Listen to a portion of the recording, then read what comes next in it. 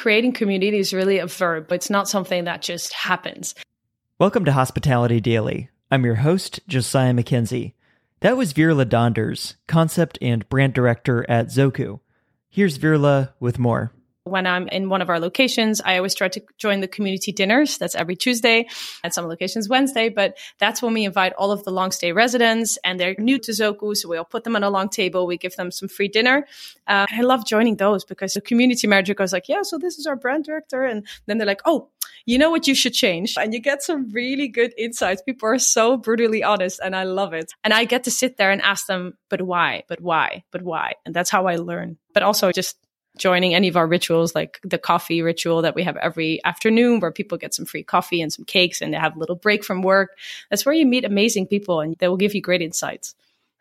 The biggest thing I've learned from these last 7 years of trying to do it well at Zoku is that, you know, when you're by yourself and you're going to a party and you only know the host. I don't know if you've ever had this before. You're a little bit nervous. You're like, I hope there's nice people there, right? And then, you know, you go into the party and if the host is busy, you're kind of like, okay, I'm going to need to find some friends, you know, and it's a scary moment. And it's, you know, for me being an extrovert, already scary. But if you're an introvert, it's like mortifying, you know. How nice would it be to have that host come towards you and say, hey, Veerle, this is Sarah. She's in the same boat as you. You guys should mingle. And then after that, me and Sarah are fine. And I will, from that, kind of work my way through the party. I like to use this as an analogy for coming to Zoku and being new in our community. You know, you don't know anybody. So if you just get a random invite on paper somewhere, like a little card in your room, you'll still be like, I don't know these people. It's scary. But if the community manager actually introduces him or herself and says, hey, my name is Laura. Let's sit down for a little chat. I can tell you all about Zoku, but I can also introduce you to some of the other residents in the space and to the team.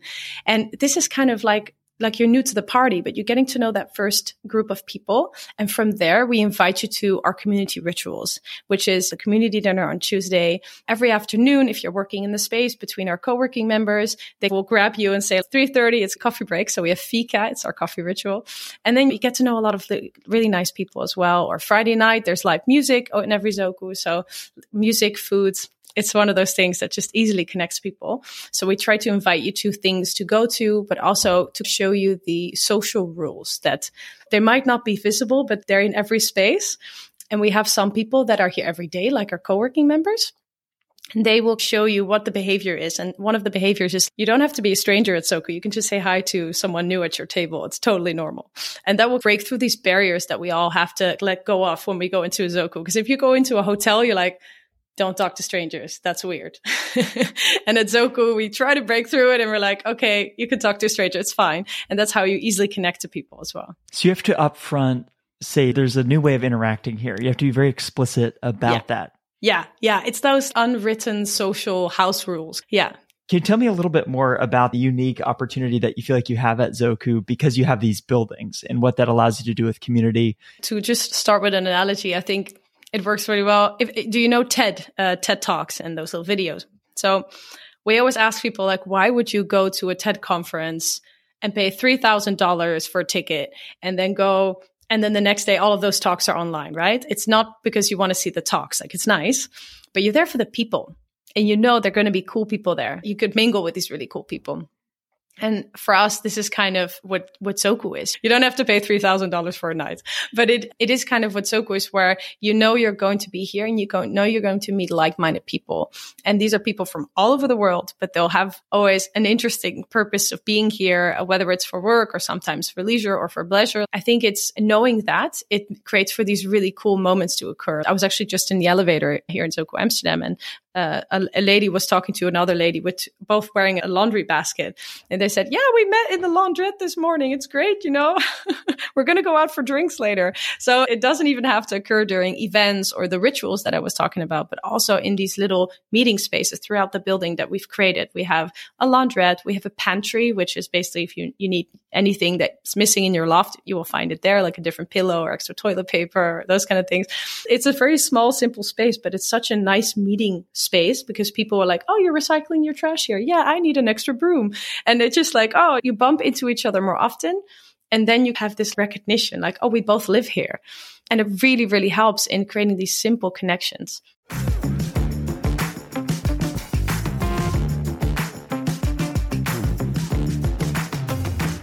Great hospitality providers know that every touch point matters a lot, so they spend a lot of time making sure that each interaction better serves their guests and makes life easier for their teams.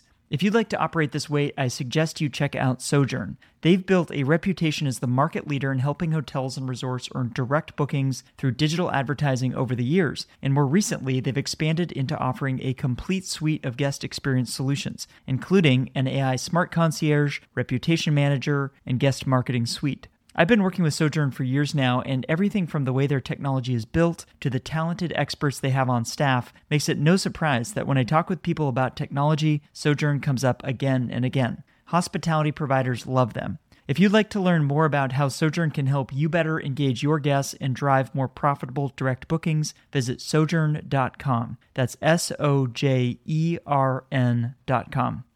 Before we go, I want to let you know about a few more things. First, if you haven't done so already, subscribe to this podcast on Apple Podcasts, Spotify, or your favorite app to stay inspired each day by actionable insights from the most interesting people in hospitality.